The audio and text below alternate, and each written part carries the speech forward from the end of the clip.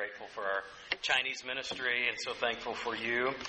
I'm also thankful this morning that Dr. Salim Munayer is here to share with us.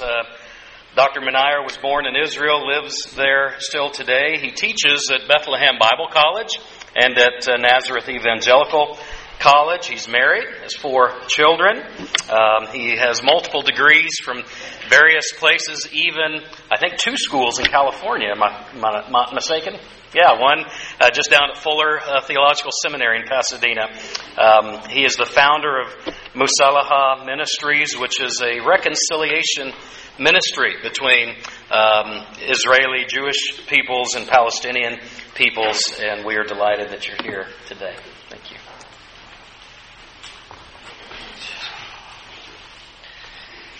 Good morning to you. Just for a moment, I said to myself, if we had also worship in Arabic, in Hebrew, and Spanish, and it was marvelous, and I could be sitting quiet and listening to the worship, because people worshiping God is the most beautiful things that can we do. My name is Salim Munayer, and I am a Palestinian Christian and Israeli citizen. If you need to have a little bit of introduction, Palestinian people are the indigenous people of the land that are coming from multi-ethnic group.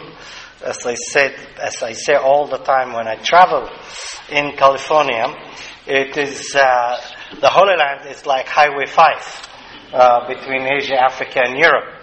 And so there are all the time in our land the people from Arab, Jewish, Samaritan, Greek, Roman, Egyptian, multi-ethnic group being shaped by civilization and history. Christians, we trace ourselves to the early church. As you know, the early church at that time was multi-ethnic, groups from different parts of the world were coming to Jerusalem and experiencing the pouring of the Holy Spirit. And they become the following of Jesus. We can trace our family to the 12th century in the city of Lydda. For people that are coming more from Europe and Middle East, is the city where St. George, the one on the horse killing the dragon, tombs there. So my grandfather was one of the families that built the current church there. So many times we look upon our family as archaeological artifact. And so how I became Israeli during the war between the Palestinians and the Jews, as our city got conquered and major atrocity has committed against the people of the city, and most of the people being forced to leave the city after a massacre. My father found refuge in the church and his family, and they became refugees in their hometown. So I born and grew up post-traumatic era. The Palestinians, we call it a Nakba, what happened in 1948. Growing up in a city that ethnic group, religious, Palestinian Christian, Muslims, and many Jews that came and dwelt in the city. So during my upbringing, I was all the time exposed to the different culture and the religion of the city. And during my study at high school, in a Jewish high school, I've been challenged about my ethnic and religious identity. In that process, I asked a lot of questions, and one of the questions that answered all my struggle at that time, what we do with the situation, how we confront our situation, how we change our situation, was Jesus. And we were a group of Jewish Palestinian high school kids in the end of kind of the mid-70s. It was kind of the end of the hippie era. If some of you remember, I used to have hair a lot. Now I don't. Beard like this. And if some of you remember, we used to have these jeans with open up at the bottom. What it used to be called? Bell bottom. And the biggest struggle at that time, poor my sister, ladies were not allowed to dress jeans in my part of the world, if some of you remember, and were not allowed to have zipper from the front. And when my sister brought jeans with zipper from the front, my father almost had a heart attack. That was the era at the time of where we are asking questions about many things, and of course about our life and conflict and what is the answer. So I committed myself to the Lord during my study at Tel Aviv University, and been involved with both people of the land, realizing that God is calling me to the ministry. I decided at that time to come to study in California, and ended up at Fuller Theological Seminary, where I did my degree. Coming back to the land, I was immediately immersed into teaching both Israeli and Palestinian students, and found myself many times asked by Israeli students what the Palestinians think, and they didn't like the answer, they attacked me. Then my Palestinian student asked me what the Israelis think. So I told them, and they didn't like it either. So I said, I am in the middle, why don't you meet with each other, hear it not through me, hear from each other. So they met with each other, both groups were believers in Jesus, and so we thought, our common faith in Jesus will bring us together in spite of the fact that our people are in enmity with each other. Turned out to be a disaster. So I said to myself, if the students are not getting along, maybe because they are students and not mature, they don't know the scripture very well. So why don't we get 7 pastors from the Israeli side and 7 pastors from the Palestinian side? Pastors, no offense, pastor, are more mature, supposed to be. They know the scripture also, supposed to be. And they are more connected with the will of God and the teaching. So we had these pastors coming together, and turned out to be that they were worse than the students. So I was puzzled and asked myself what to do. But at the same time, as any one of us knows, there are the teaching in the scripture where Jesus reconciled us to God and to each other. The inauguration of the kingdom of God on earth was the coming of Jesus. Jesus not only died for our sin, Jesus gave us a new life. And this is really important. Many times I meet people think that Jesus only forgave our sin. More than that, Jesus gave us eternal life, gave us life, an abundant life, in order that we will be God's agent in history. And that is very important, because many times I meet some Christians when they become believers, they join the church, they join a bubble. As long as I don't sleep, I don't smoke, I don't drink, I sleep around, I am okay. I'm waiting for the rapture. Other people kind of have dualistic view.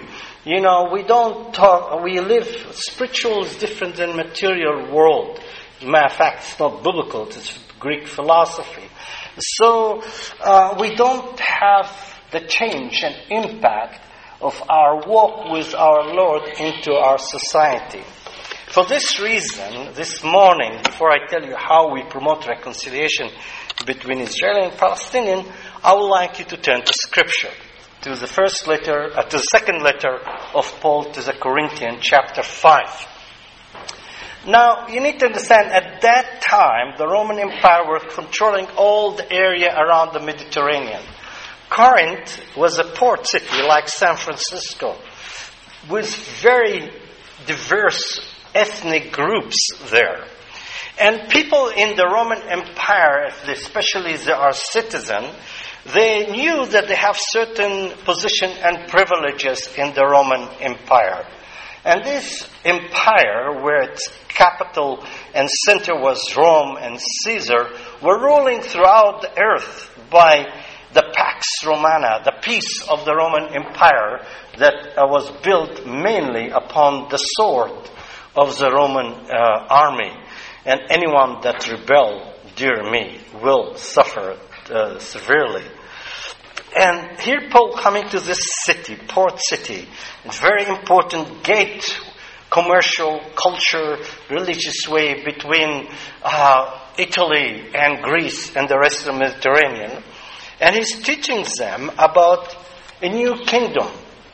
The kingdom that not built on the sword of the Roman Empire, kingdom that is built on the cross, the most humbling and the most severe punishment the Roman Empire at that time had on people.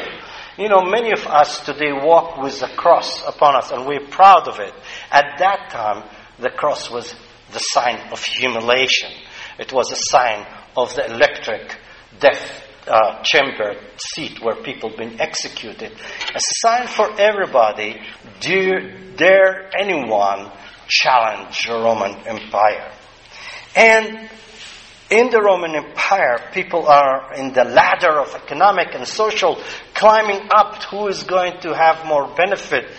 But Paul was presenting to the Roman, the Corinthian, a different type of a king that not asks to be served, a king that wants to be served, a king that not asking you to die for the empire, a king that is willing to die for you. And not only that, he's calling us into the citizenship of this kingdom. I quite many times travel into Jordan, and Jordan, as you know, is a kingdom.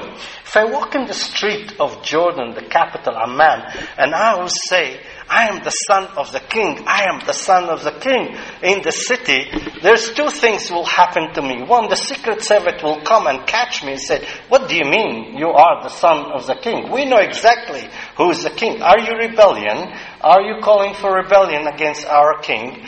Or they will think that I'm mental ill and they'll put me in a hospital.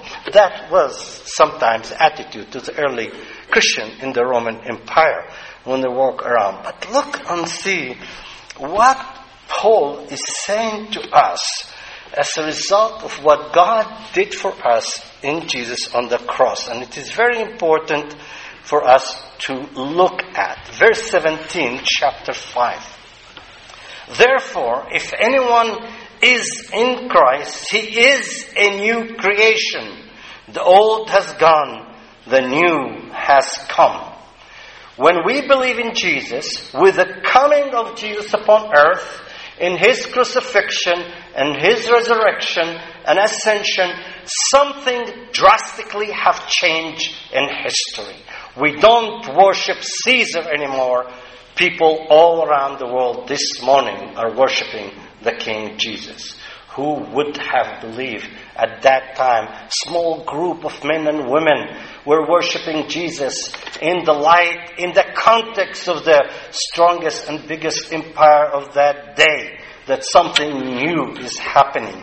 And this something new, Paul is saying to the church in Corinth, join God, because God is doing something new in history. God is reconciling the world to Himself. Things are happening in history for the direction of God. And God is inviting each one of us to join what He's doing. It's not only because we believe in Jesus and we are being redeemed and we have saved. We are called to join God in the most important endeavor in human history. And He's inviting us to that. All is this from God, who reconciled us to Himself through Christ and gave us the ministry of reconciliation. When you are saved, when you believe that Jesus is the King and the Savior, you are joining a ministry of reconciliation. This is a ministry where we are all part of it, calling people to love of God, love of neighbor, and love of enemies. That's what we are called to be and to do. This is important ministry because what God did for us in Jesus. And verse 19, that God was reconciling the world to Himself in Christ, not counting men and women's sin against them. And He has committed to us the message of reconciliation. The word, the gospel here, message. The Roman emperor in Rome were making decrees. And the role of the Roman citizen, official, is to take these decrees from Rome to the end of the Roman Empire. We have a message to the world. The message to the world is not come through a living letters. Us. When we go, you're going to North Africa. Matter of fact, just think about that. Some group of men and women who were so crazy 2,000 years in Jerusalem to go out, and today, look, in San Francisco, there is a church. Just think about that. It is unbelievable for those men 2,000 years ago that they thought they're going to change the world by bringing the message. That's the power we have. That's the impact we have on history. This is the way we change, not by only coming to church, by going out as living letters. And then Paul says, we are therefore Christ's ambassador, as though God were making his appeals through us. We implore you on Christ's behalf, be reconciled to God. To be ambassador. I live in Jerusalem, and Jerusalem traffic, it's like the bridge in San Francisco. I got stuck there for half an hour on my way. And, you just walk, drive slowly, like there are 10 lanes, and suddenly they go, to 3 lanes. So imagine all those lanes being closed because one ambassador is coming to visit Jerusalem. And I later get accused by my wife why I'm late to pick up the kids from the swimming pool. Go and explain. The ambassador of the United States or Britain, France, have come to Jerusalem. And you know what she answered me? You should have thought about it. You should have calculated before. You knew he's coming. So you never win. Okay. So, in the end of the day, she asked me, what more important, your work and ministry or the children? You feel not so good about it, So, you are ambassadors. What those ambassadors coming to Jerusalem? Are they coming to speak to themselves? No. The ambassador comes with words. And he has to deliver the exact word, the intention of his government to the people, to the other country. We are ambassadors of Jesus in our way of life, in our message, in our compassion. We are the ambassador of Jesus. But I tell you what, this is very dangerous language. Imagine you're living in Corinth and everybody needs to be loyal to Caesar. Suddenly a group of men and women going around the city of Corinth and saying to people, we are ambassadors. Oh, you're ambassador of Caesar. No, we're ambassador of another king. Another Jesus. No wonder the early church, they took the Christian to the arena and to fight the gladiator and to be eaten by wild animals. Because they were rebellious people. Because they were saying, there is a king above Caesar, and we are the ambassador of this king. And there is a price for that. Are we willing today to pay that price again? We challenge today all around the world with our loyalty to our political system and our loyalty to the teaching and the calling that is upon us by the kingdom of God and Jesus the King.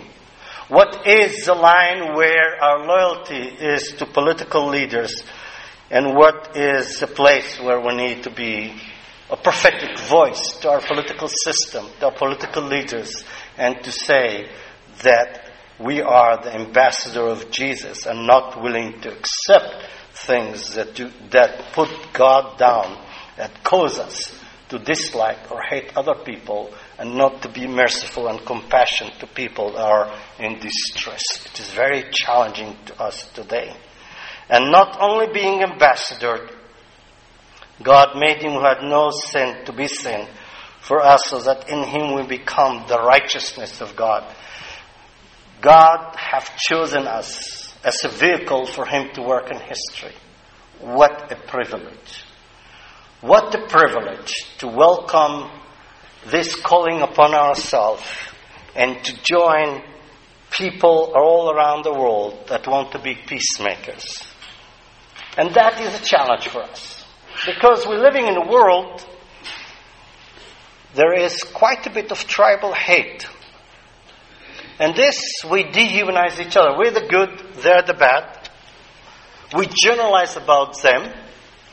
We choose the moral value where we think we're good at in order to look down and build our self-esteem on their expense. All around the world there are tribes.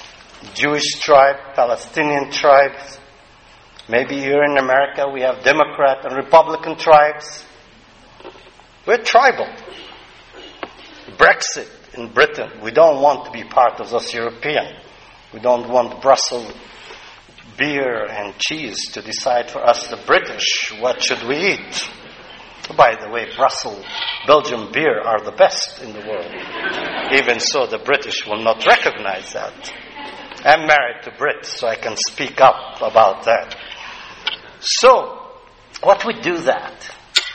How we move from dehumanization into demonization by using religious language to describe the other as ultimate evil, in order to quiet our conscience when we lash violently against each other.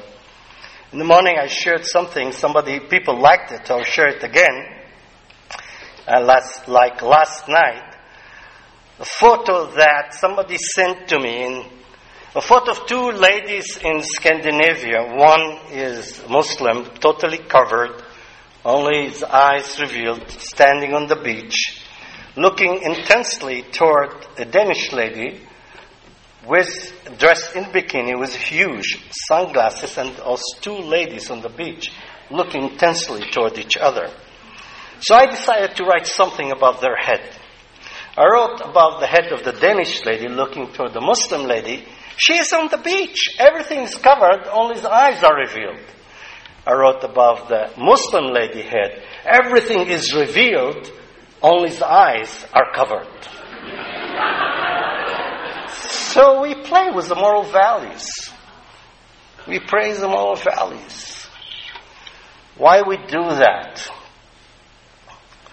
We do that because we have moral value, culture class, and many issues. Not only we dehumanize each other, we demonize each other, also what we found out, if there is imbalance of power between people come together, things will not work out.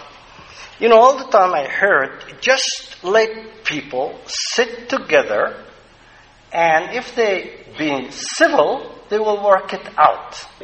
It's like making financial budget for the church. It doesn't work out, as you know. Did I touch something here?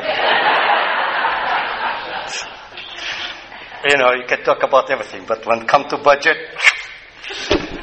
so it's like when I was very young, they were teaching us how to bake in our school.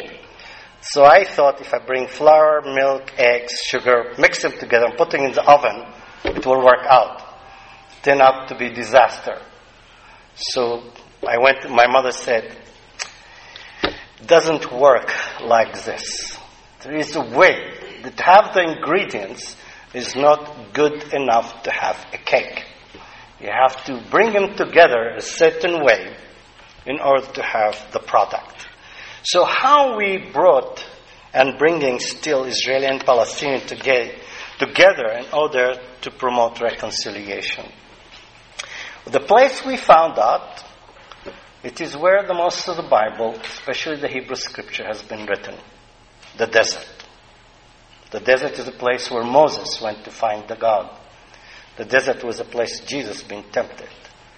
See, the desert has a major impact on people, especially enemy. When you put two groups of people that don't like each other in the desert, they are forced to get along with each other in order to overcome the challenge of the desert. Especially if you bring those two groups of people and have them cross the desert on camels. And the camel becomes the joint enemy.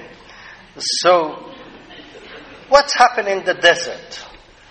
The desert is a place where the imbalance of power disappears. We cannot play power games. The desert is a place we discover that we're all human, created in God's image, especially after 4 days, we all smell like camels. The desert is a place where we have a common goal. The desert is a place where we have to work together in order to accomplish things.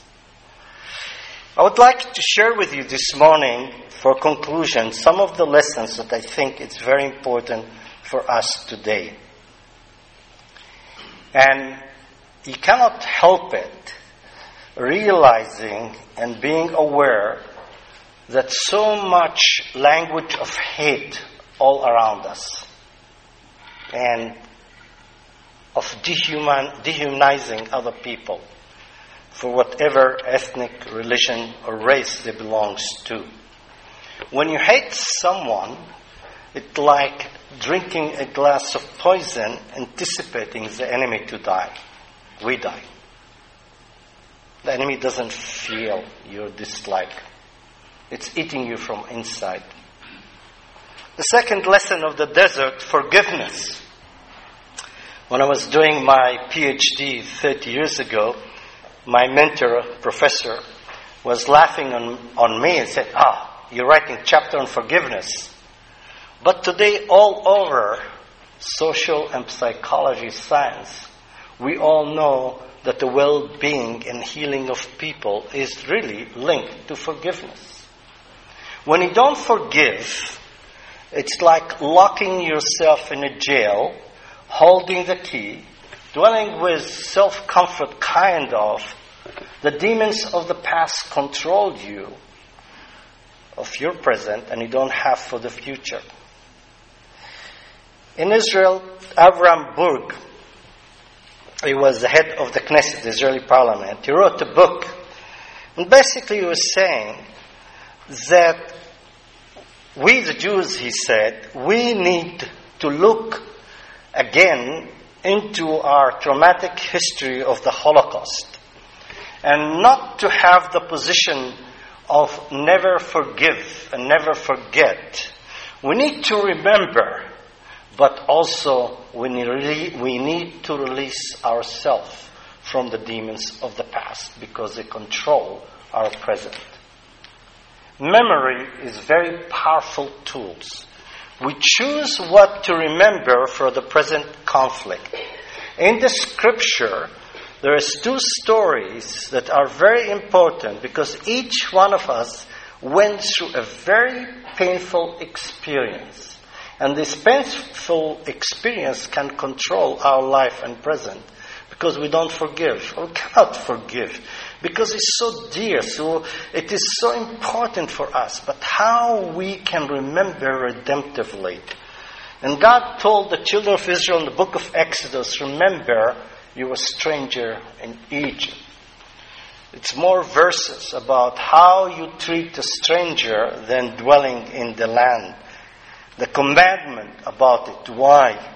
Because when you are powerful, you don't do to the weak what has been done to you. But more than anything else, you need to remember that God is with the weak, with the margin. As God heard the cries of the children of Israel in Egypt in slavery, God hears the cries of the oppressed today, and God answers. And that's what the children of Israel need to remember. And in many churches, every Sunday morning, we have the Lord's Supper. Jesus said, do that to my memory. Because our memory needs to be redeemed and not to be an instrument of destruction, but instrument of redemption. Because on the cross of Jesus, Jesus died for the oppressed and the oppressor. For both people, Jesus have died for. For all people, for the powerful and for the weak. And that need to be redeemed. How we react and respond to our enemies says more about us than about our enemy. And this is the reason Jesus taught us a lesson, love your enemy. You have heard it says in the Sermon on the Mount, Jesus said, you ever say, love your brother and hate your enemy. Love the one that like you, eat like you, look like you, have a faith like you. And Jesus said, no, be like your Father in heaven. As children, we used to laugh on it. Matter of fact, Sermon on the Mount in the Catholic Church many times, looked upon, this is the vocation of the priest because they are holy people, can do it. In the Protestant tradition, the Sermon on the Mount is like a wishful list of people. That is something that we aspire to do, but in reality we cannot. But in matter of fact, if you study very careful, like Glenn Stassen, he wrote about it. If you study the Sermon on the Mount, here Jesus is giving us a very practical way how we respond to life in a redemptive way. Because when we love our enemy, we free ourselves from the tyranny of our enemy. Our enemy doesn't control our life. And many of us are controlled by their enemy. You're engaged in your thinking, in your feeling. 20 years ago, I was going to a church and there was a group of people I didn't like. It doesn't just happen to me, not to you. I didn't like their theology. I didn't like their politics. And when I came to church with my family, we knew exactly where we sit, as far away from there. And as sitting there, I was not listening to the sermon. I was engaging in my head. I was answering their emails, their objections, wrapped up with them. By loving your enemy, you're free to be who you are. You're free to allow the Holy Spirit to use you for what God is intended for you. And in it, many times, when you bring people together from different culture, ethnic group, people are fearful to lose their identity. In matter of fact, you find your identity by engaging with others. God blessed me with 4 boys. I really, truly wanted a girl. It didn't work out. Some people blame the hummus because of that. So, Jack, my oldest son, put one day on his room, when he was around 7, 8 years old, a sign. So I went to look at the sign. It was written on the sign, "No girls zone." Matter of fact, on my birthday date. And I looked at him and said, "Do you know that Mommy, that me and your mother would really love to have a daughter? Just, we have you. I mean, we would love to have us daughters. It would be great. Somebody will feel compassion toward me at least. Not ask me only for money." That's what boys do. So, a young lady came to visit a small girl, and Jack ran immediately to his room. I said, "What's happened?" And Jack said, "Dad, she's a girl." I said, "What? Great, cute girl. Why don't you play with her?" "She talks too much. She doesn't play football." Our football. He was building his identity as a male, so anything others is threat to him because his identity is not secure. He was building it. I told him, "Son, one day you will chase ladies until you die." And that's what happened to him. He got married 2 years ago. So when we are unsure in our identity, who we are, everybody else is a threat. But when our identity is secured in Christ, we can welcome everybody. So let us today transform our identity in Christ, welcoming the calls from God upon us to be engaged in the ministry of reconciliation. We have a beautiful message to the world that is divided, that is in pain. There is so much hatred and bitterness. Let's bring this good news to the world, that God appeared on earth. God is doing something new in history. He's inviting us to join Him, to make a difference, as we see it around here. Later, after those group of men and women left Jerusalem to the end of the earth and change history. Let's join God in doing that. And let's celebrate God's creation by learning the joy, the richness of each other identity, that in order that will be the righteousness of God in our today history and time. Thank you.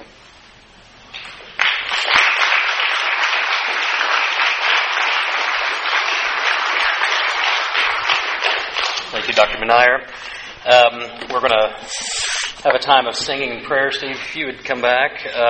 There's a table on your way out. If you'd like to learn more about the Ministry of Reconciliation that Dr. Munayer is heading, there are brochures here that you can take. There's a website on here. You can learn more. The brochure itself has a lot of great information. There's also a book. One of the books he's written, Through My Enemy's Eyes, I would recommend to you just as a helpful resource in understanding that particular part of the world. And reconciliation is not just needed in that part of the world. We certainly need it often in our part of the world, and our lives, our political climate, just wherever we are today. And it is the message of reconciliation, that God loves people around us, and that He wants to be in a relationship with them. May we live our faith in such a way. Let's pray. Father, we thank You for this day, and thank You for this reminder that You are the one in Christ Jesus who has reconciled us to Yourself. And You have given us this great message that You love those who are far from You, love those who are far from us. You've called us to love You, to love our neighbor, and even to love our enemies. So God, help us with that. Grow us in these realities. And we pray that You would bless this particular ministry that seeks to reconcile lives that are broken through history, lives that are broken in reality and in the present, and that You would bring healing, and in doing so, that the gospel of Jesus would be held up and would be very visible as salt and light in this community. We pray it in the name of Jesus and for His sake. Amen. I invite you to find the last song in your hymnal, and would you stand with us? It's also in your music insert. Let's stand and sing together.